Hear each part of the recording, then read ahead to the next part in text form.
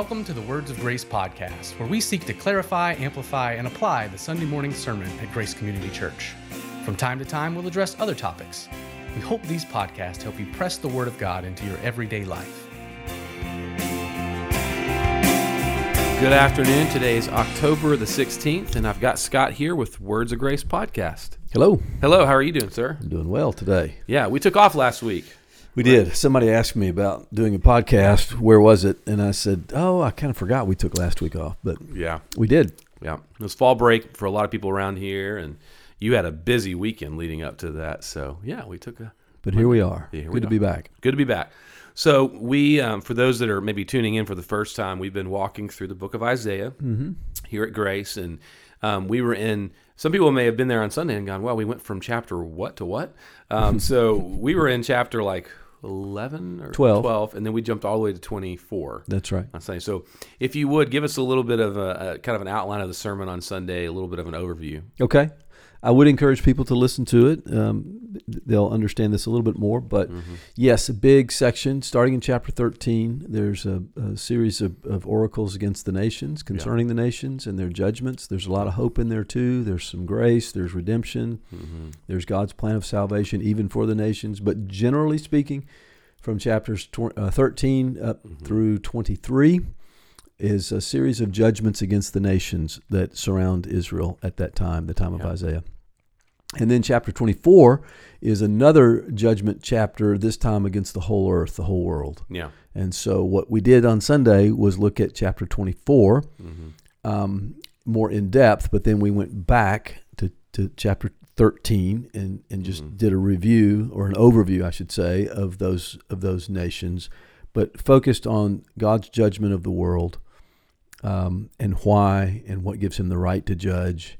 And we tied that in with both Genesis, the creation account, and the Apostle Paul writing in Romans 1 and 2 to say that every person, the nations, the world, and every person knows enough about God to have rebelled against him and therefore be under the judgment of God. Yeah. And thankfully, Romans 3, God has provided a way for us to be made right with him, in that Christ took our judgment upon himself, and we can believe in him and be free. Yeah. So that was it's a general flyby of the sermon on Sunday. Yeah, it felt, I was thinking about it this morning, driving into work, and I thought, it's sometimes hard to hear these judgment passages, and you can walk out realizing I'm guilty. But then it's just good to know that with wrapped up in the judgment, there seems to be this welcoming call to repent and turn. And then when you repent and turn, grace is freely given, which is a beautiful thing. Well, the nature of salvation, or I should say the nature of of understanding the plan of salvation, is that judgment gives way to salvation. Yeah. I was working this morning on the next part of Isaiah that I'm going to be in, and the person I was reading was saying that very thing, that before the nations, before individuals, and before the nations, before people will turn to God, they have to have their own hopes and their own self-reliance and their own pride, in some respects, collapse on them. Yeah. And that is a form of judgment. There's a realization that what we're pursuing in life, and the life of the self, the life of pride and arrogance against God, can't stand up. It will be judged. And so that's a necessary step in terms of awareness, to prepare the heart for God's salvation in Christ. Yeah. So there is grace in it. Yeah. And as we saw on Sunday from chapter 24, in it all, God is declared as the righteous one. Yeah. Because both his judgments are righteous, and his way of saving people from his judgment is righteous. Yeah. And we saw that in Christ. Yeah.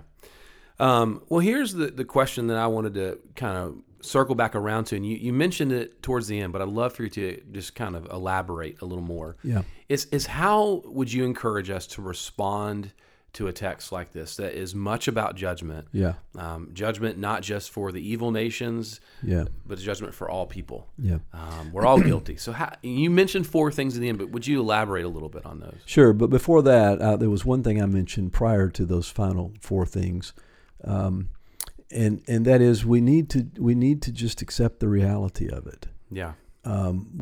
We need to tell ourselves, stop bristling, stop resisting at the message of judgment. God is God.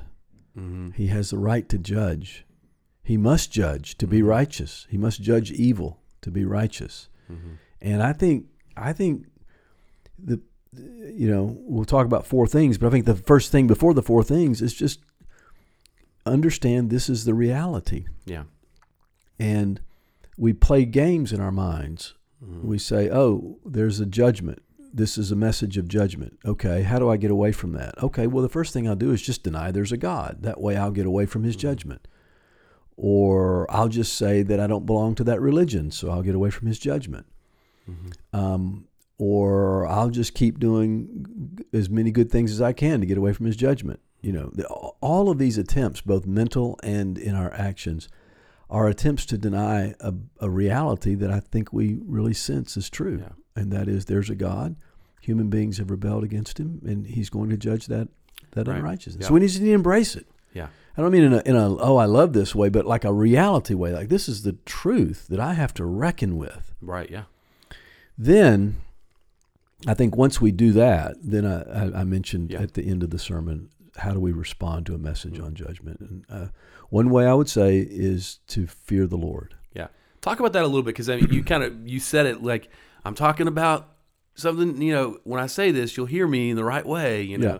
So explain that. Like, what does that look like? Fear the Lord. The Lord's intention is not for us to walk around in this constant state of anxiety, afraid to step out of line that we might get whacked by a cosmic hand, on the back of the head. Yeah. That's not the point. That's not what fear of the Lord means. Yeah.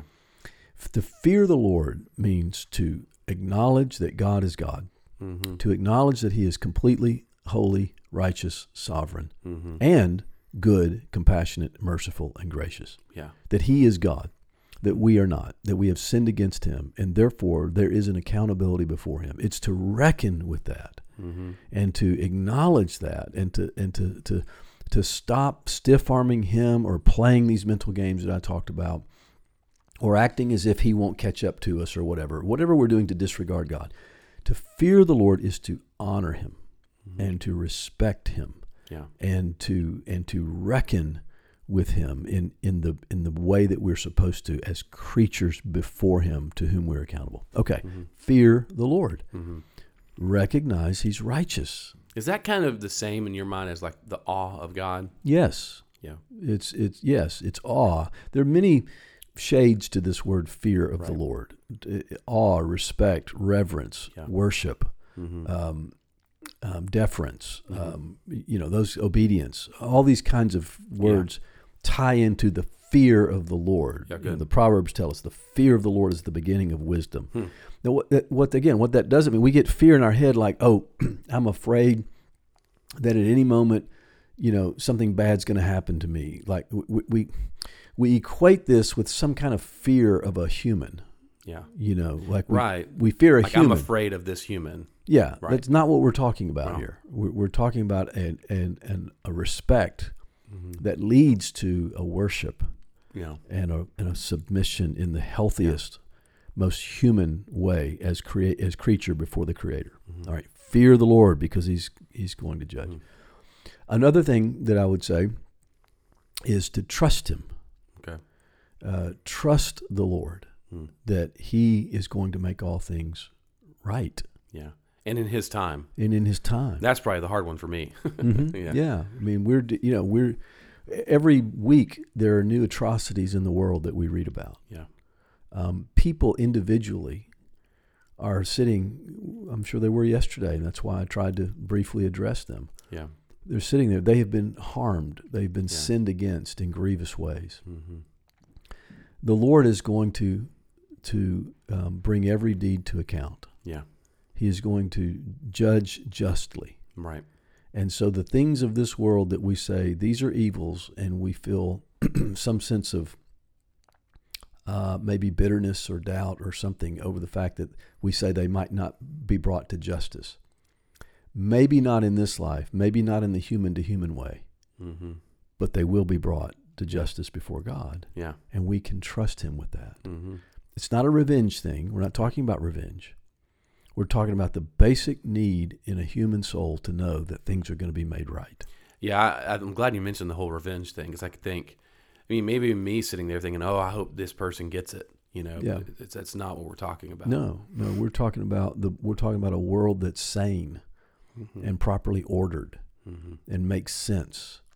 God will judge evil deeds. Yeah. And we need to trust him with that. Yeah.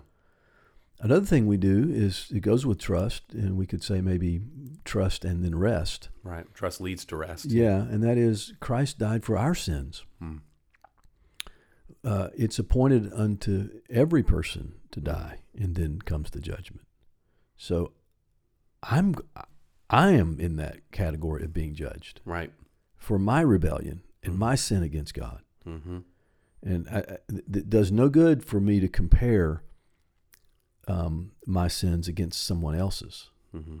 The bottom line is the sin of self-willed rebellion against God resides in my heart. Right. Christ was judged in my place. Mm-hmm. Christ was condemned in my place. Mm-hmm. Christ bore the wrath of God's judgment for me. Mm-hmm. I am in him. I have faith in Christ. Right. My life is hidden with him. Mm-hmm. I have union with Christ.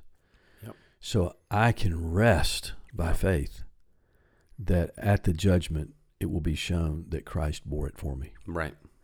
So what have we said? Fear him, trust him, rest in him. And then I think the final thing I said yesterday, to elaborate a bit, is proclaim him. Mm. Why? Because all through the Bible, and we're seeing it again in Isaiah over and over, God keeps referring to the peoples of the earth. Mm-hmm. That's a plural that clearly refers to more than one people, one nation. Mm-hmm. He's talking about the nations. Right. And then Paul and Peter, we get into the New Testament, talk about how God has his elect, has his people that he will save from the Gentiles, from the pagan nations, from the very peoples that were judged in Isaiah 13 through 23. Yep.